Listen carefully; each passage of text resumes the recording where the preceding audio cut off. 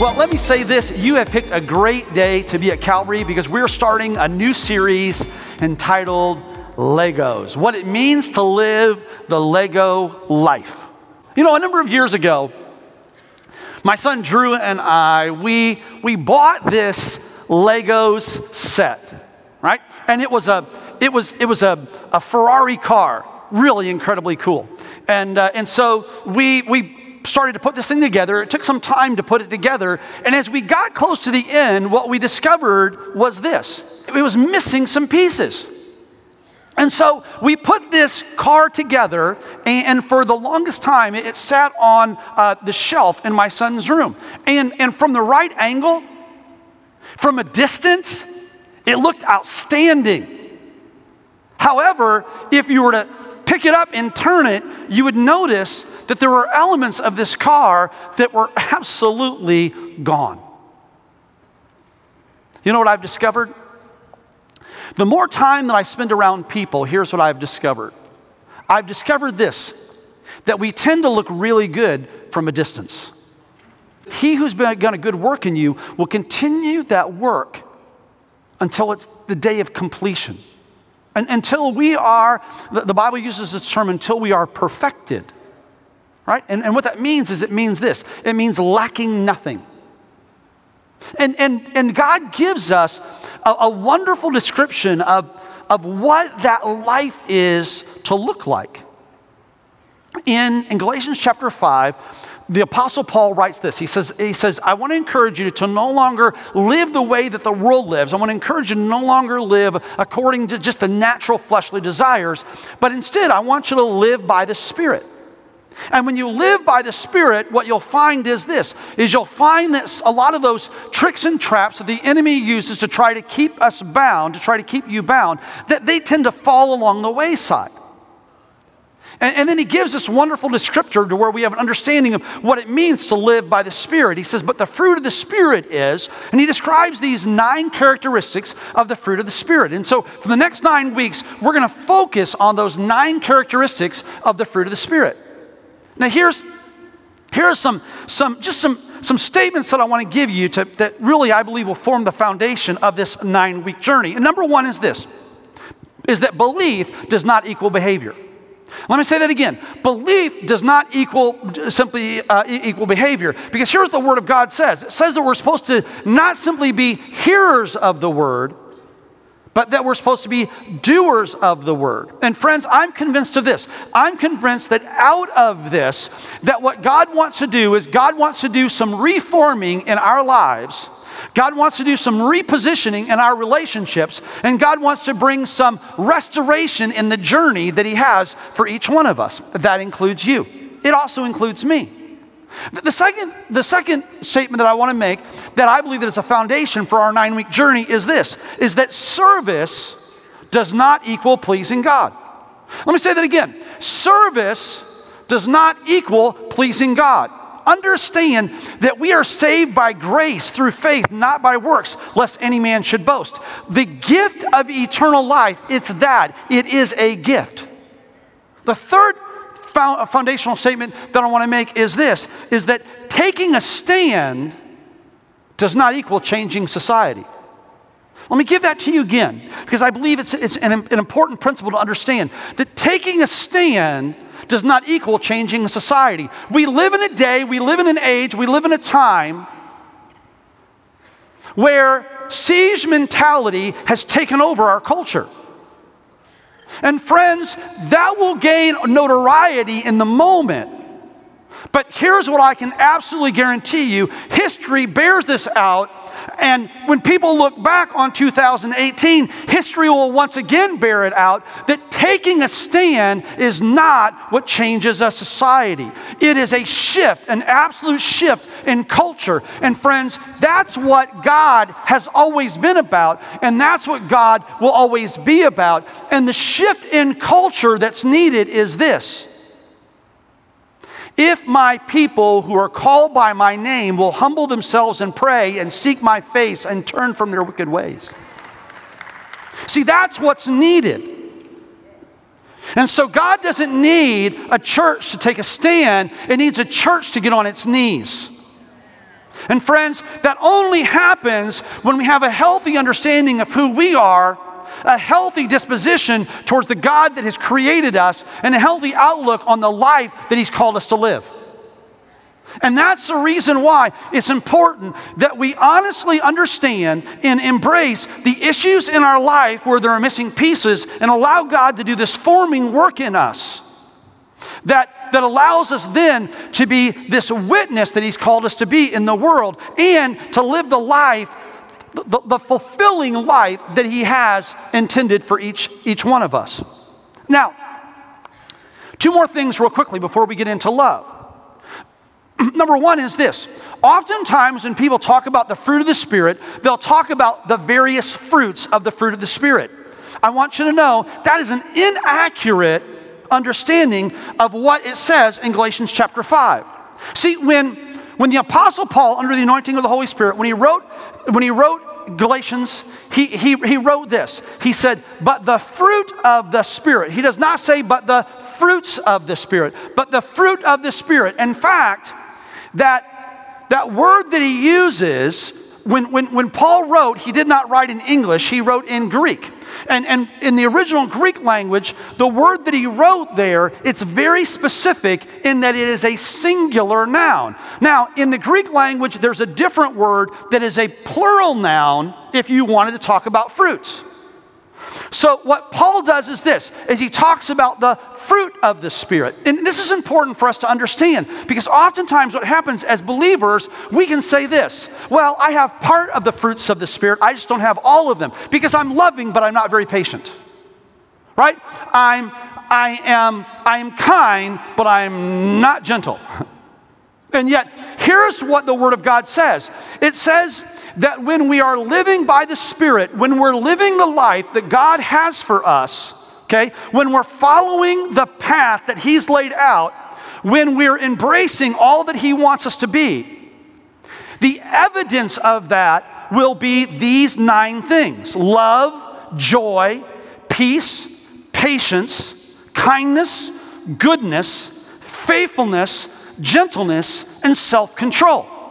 And that is a descriptor of what it means to live the life that God has called you to live. Now, first of all, who does not want those qualities in their life, right?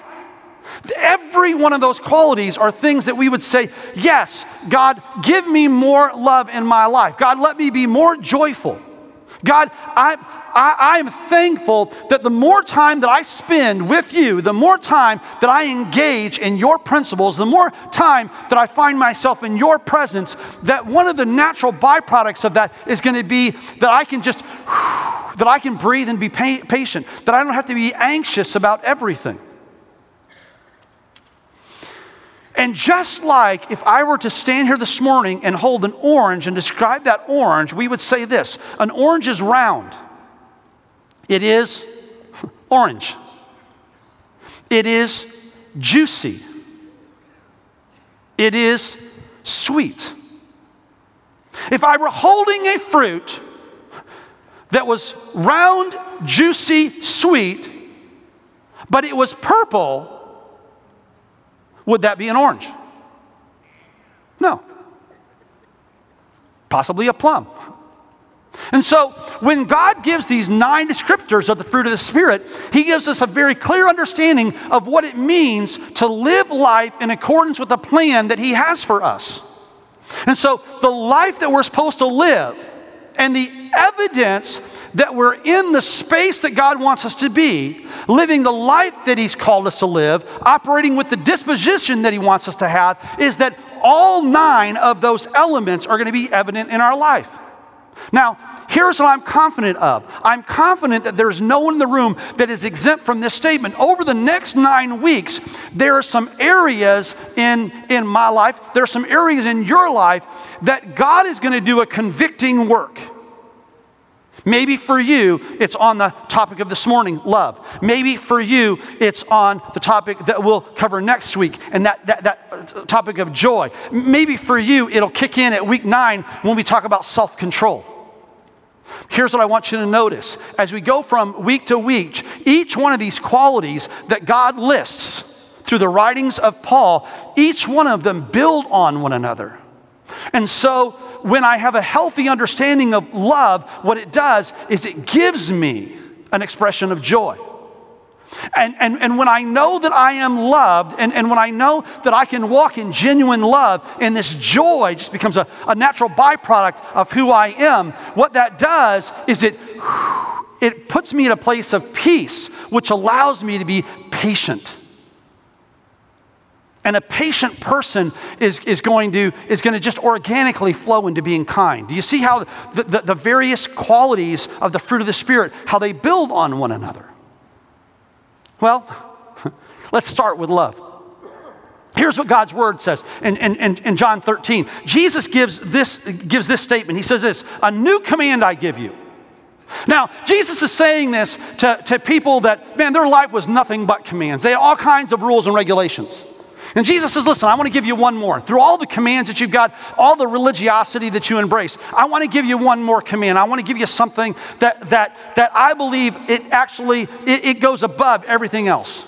And he says, a new command I give you. And here it is. Love one another. As I have loved you, so you must have love for one another. By this will all men know that you are followers of me, or that you're disciples of me, that you have love for one another. Now, according to popular thought, love is something that we fall into and fall out of. Love is something that we make on occasion. It is known to produce broken hearts and goosebumps. It's known to cause a loss of appetite and starry eyes. According to some, love inspires to die. And even some say this, strangely enough, some say love inspires to kill. We're told this, that love makes the world go round. And no doubt that is true, but it certainly causes a lot of confusion in the process.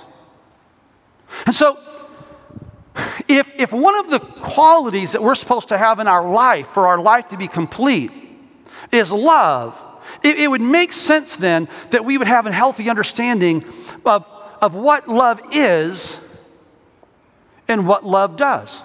Well, there are two great scriptures that give us a picture of God's disposition towards love. And the first is the most familiar scripture in all of the Bible. And in fact, if you've spent any time around church folks, you've heard this one, John 3:16. John 3:16, for God so loved the world. Right? And so that tells us God's demonstration of love. For God so loved the world that he gave his one and only Son, that whoever believes in him would not perish, but have everlasting life. There's another John 3:16 that is a powerful companion to the more popular. And that's 1 John. 1 John, it's a book in the Bible. It's a smaller book in the Bible. It's real close to the back. And here's what it says. In fact, if you have your Bibles, I want you to turn there to 1 John. And that's where we're going to spend the rest of our time this morning. 1 John. And 1 John 3:16 tells us this. This is how we know what love is. Jesus Christ laid down his life for us. Well, that complements what John 3:16 said, right? For God so loved the world that he gave. 1 John 3:16 tells us the same thing. But it doesn't end there. Here's what it says. This is how we know what love is. Jesus Christ laid down his life for us, and we ought to lay down our lives for our brothers. Whew. That first part is easy. That second part, not so much. I'm going to say that again. That first part is super easy, isn't it? For God so loved us. It's always great to hear that something, right? It's always refreshing to know that we're loved. And to know that demonstration of love is done powerfully. To hear that we're supposed to model that and do likewise, that's a whole nother animal, isn't it?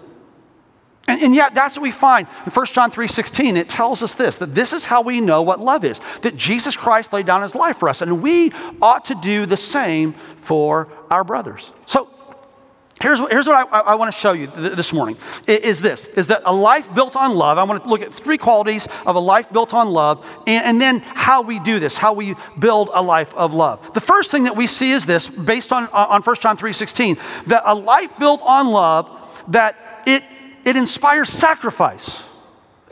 It stands in stark opposition to the myth that love is only a feeling.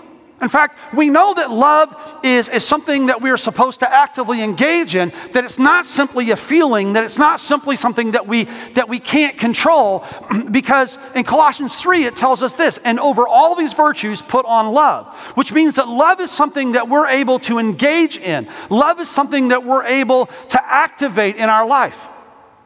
And we will find this, that over and over again, Scripture supports it, and quite honestly, over and over again, our life empirically proves it.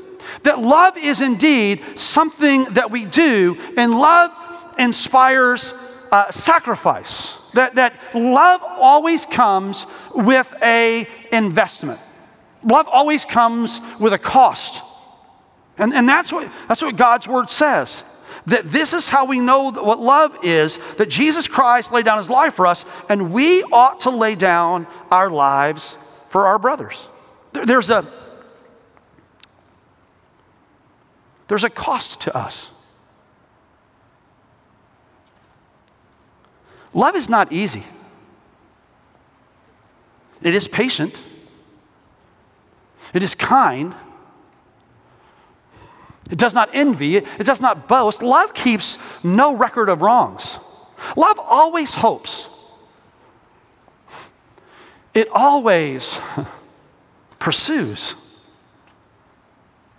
It always believes. It always endures. Love, it never fails. There's an energy to it.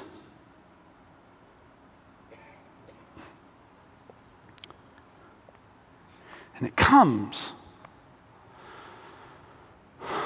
at a price.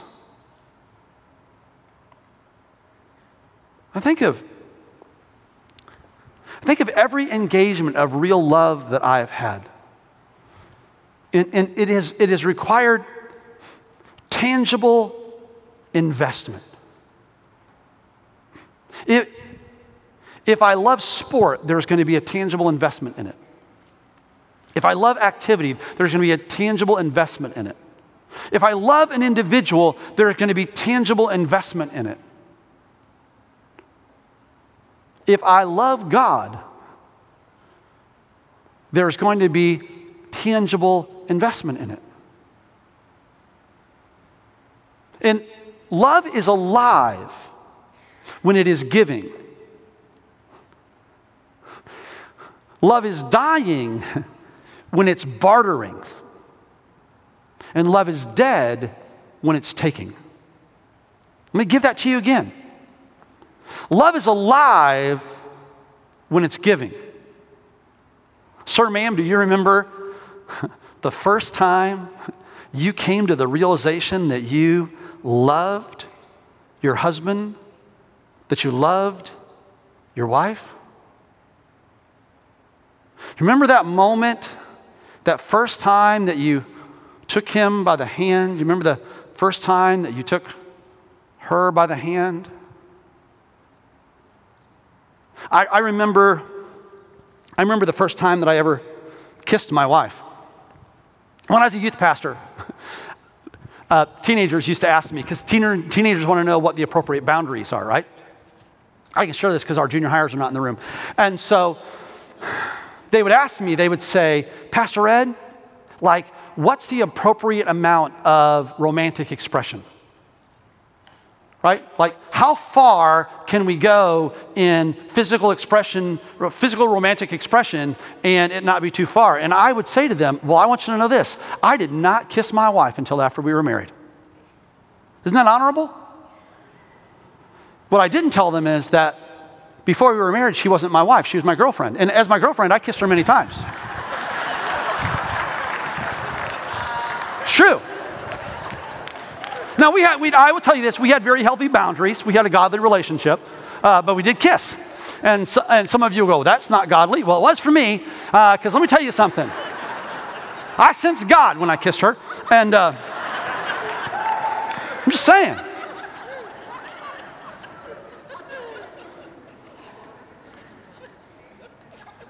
And I would give her, if I could, I'd give her the world. Do you remember those feelings? If we're not careful, what can happen is this, is that journey can go from giving to bartering.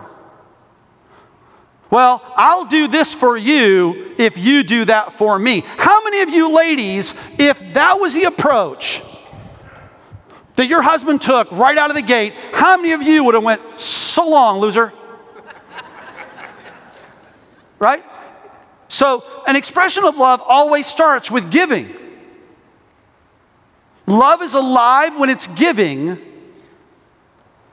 It is dying when it's bartering. It is dead when it's taking. And this is evidenced by God's posture towards you. God never goes to a bartering posture. He always gives, always gives, always gives, always gives. Now, there are principles of blessing that you'll find over and over again in the Word of God. There are over 7,000 promises in the Word of God that apply specifically to your life. And there are a lot of if-then statements as it relates to God. But none of those if-then statements have to do with His love. The steadfast love of the Lord never ceases. His mercies never come to an end. They are new every morning, the Word of God says. So God is always giving. And so one of the ways that we know that love is healthy in our life is this, is that it gives without an expectation of return. That's what I mean when I say that love inspires sacrifice.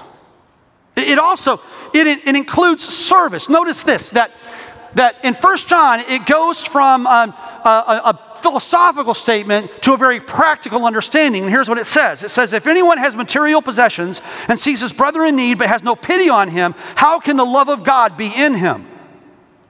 See, love is a matter of conduct. It goes beyond how we feel or what we say. Again, let me say this. This obliterates the myth that love is somehow uncontrollable, that it's something that we fall into or something that we fall out of. God's Word makes it very clear that love is a responsive thing that we intentionally engage in. See, it's beyond that ocean of emotion that we feel in those initial moments. And love is evidenced by service. Let me say that again. Love is evidenced by service. This is why it's important that we embrace and that we understand the principle that we find in Ephesians chapter 2. When we're told this, that we're saved not by works, right? That we're saved by grace through faith, right? And of course not by works, because lest any man should boast. But the very next verse says this, for we are His workmanship, created in Christ Jesus to do good works, which He has prepared in advance for us to do. Now, while love is not generated by works, love is going to generate works. Let me say that again. While love is not generated by works, love is going to generate works. See, genuine love will inspire you to give without an expectation of return. And genuine love will always require active engagement, serving.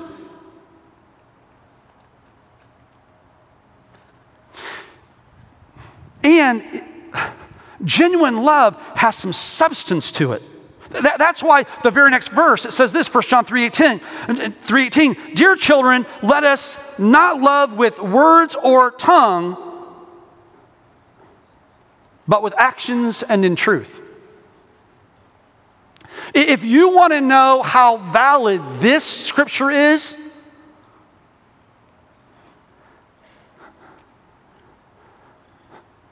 on your next anniversary, say,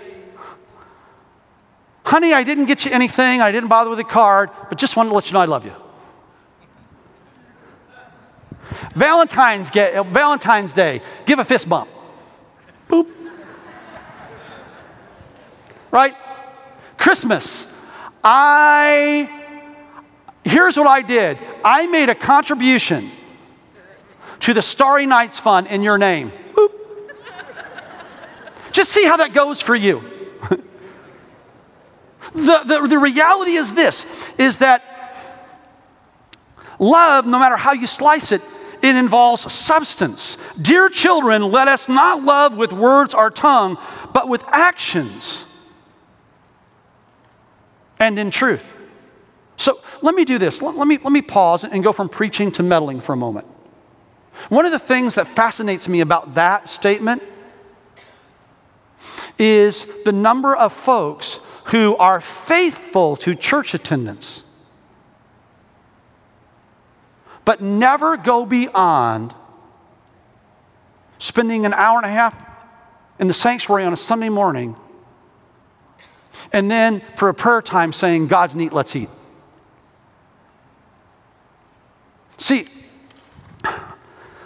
love, real love, it has substance to it. So how do I do this? How do I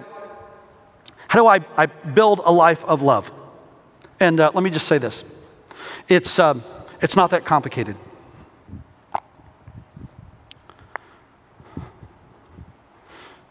It starts with by opening our heart. By opening our heart. We see that in 1 John 3. It says this is how we know what love is, that Jesus laid down his life for us.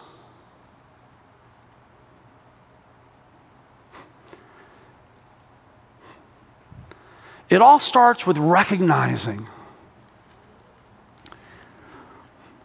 God, not only are you there, but you're not some big bloodshot eyeball in the sky, lightning bolt in hand, waiting to zap me when I do wrong. God, you have demonstrated and proven over and over again that you want to be actively involved in my life. And so, God, I open myself up to you.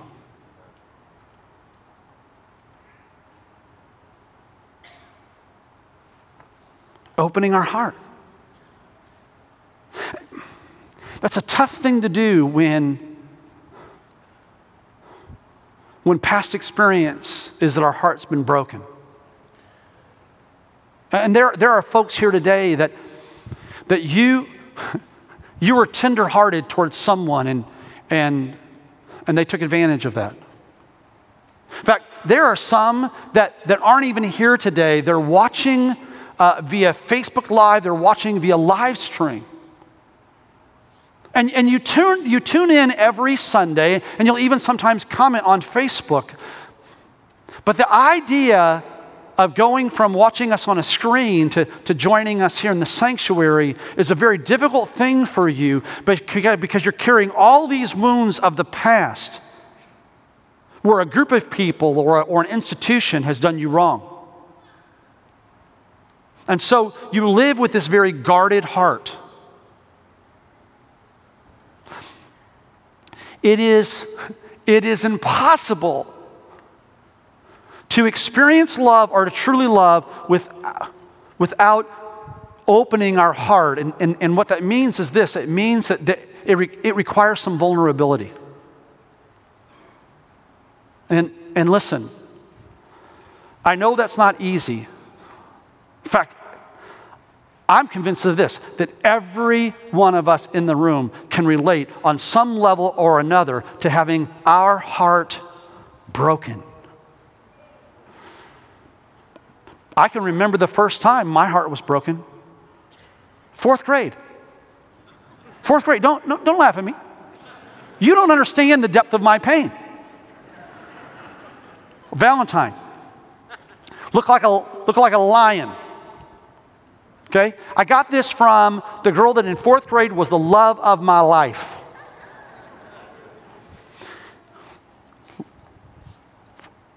The fact that she gave me a Valentine, I was over the moon. I can't believe Missy gave me a Valentine. I open it up. There's a lion. King of the jungle, baby. Open inside, here's what it says. I'm not lying, be my Valentine. She had crossed out not. Wait, it'll come to you. I'm lying, be my Valentine. Really? Ugh. I wanted to wail right there in my 4th grade class, but I knew my 4th grade teacher, Miss Carter, who anytime somebody acted out would impale them with a chalkboard eraser, that she would just open up rapid fire on me. So I had to sit there quietly in my pain.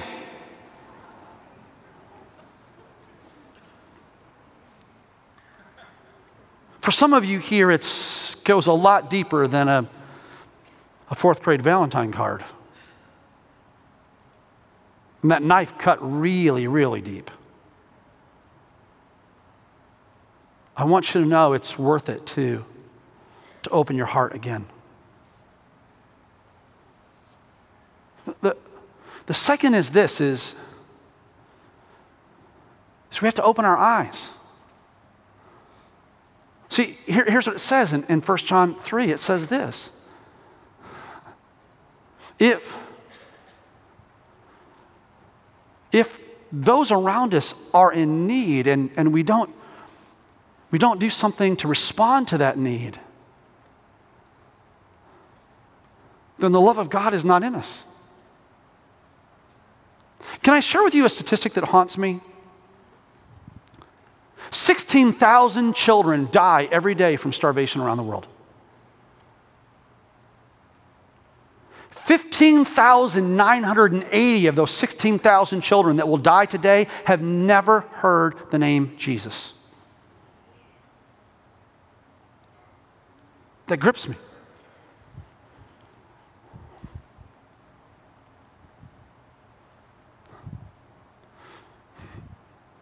It's why, as a church, that we're actively involved in compassion. It's a reason why we will always challenge you to go. It's a reason why we unapologetically champion the cause of missions here at Calvary.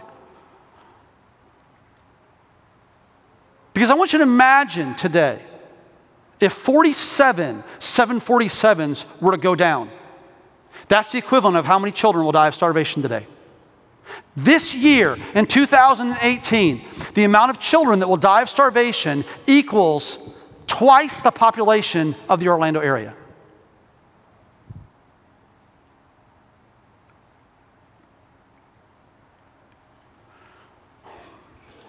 We have to be involved. We have to be engaged. Love does something. I want you to listen to this number. This is not hyperbole. I want you to listen to this number. Last year, this church provided 2.1 million meals through your giving.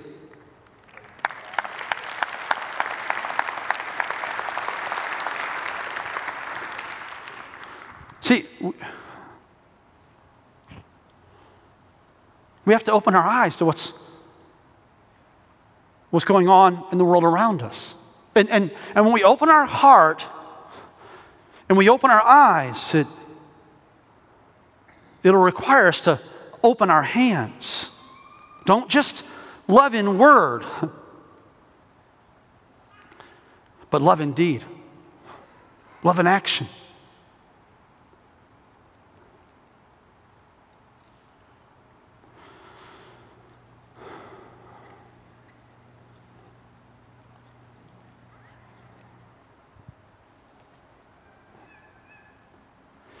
The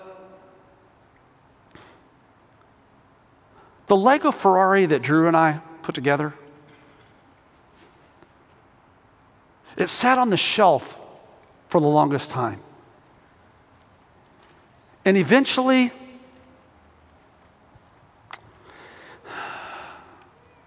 it just got cast aside.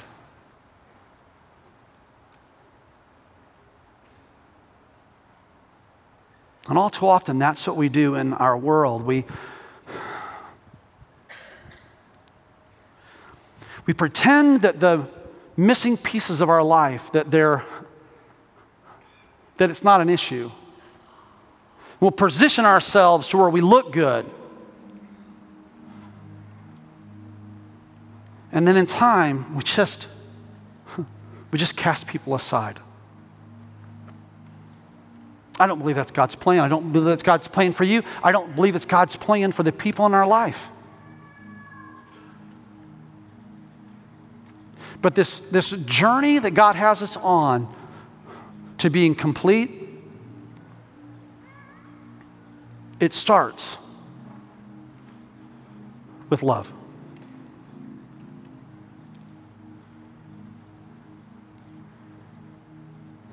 So let me ask you a question. In your vertical relationship, okay, your relationship with God, if it's true that love is alive when it is giving, it is dying when it's bartering, it's dead when it's taking. In your connection with God, which is your first and most important relationship, is there a giving, on your part, is there a giving disposition towards God? Not just in word, but also in deed. Or is your posture towards God, God, if you'll do this for me, then I'll do this for you?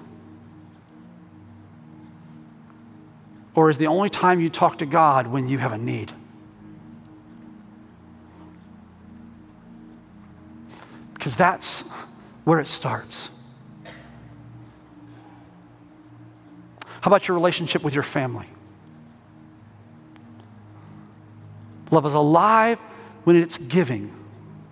It's dying when it's bartering.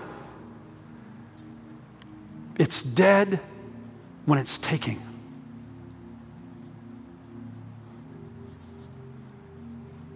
How about your relationship with your classmates, with your coworkers, with your neighbors, with your friends? Love is alive when it is giving. It is dying when it's bartering. It's dead when it's taking.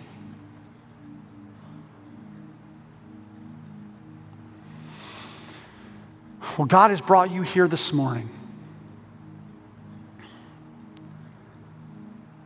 And He's brought you here to begin for the first time or to renew with Him this love journey that will filter out to everything else in your life. For God so loved, He gave. This is how we know what love is. God gave. Would you receive the love that He makes available to you today and allow that love to influence every part of who you are? Thank you for listening. We hope you've been blessed by the ministry of Calvary Orlando. We invite you to join us in person at Calvary Orlando for one of our Sunday morning worship experiences each Sunday at 10:30 a.m. To find out more about Calvary, please visit our website at calvaryorlando.org. Here you can find our latest events and ministry opportunities. Thanks for listening, and God bless.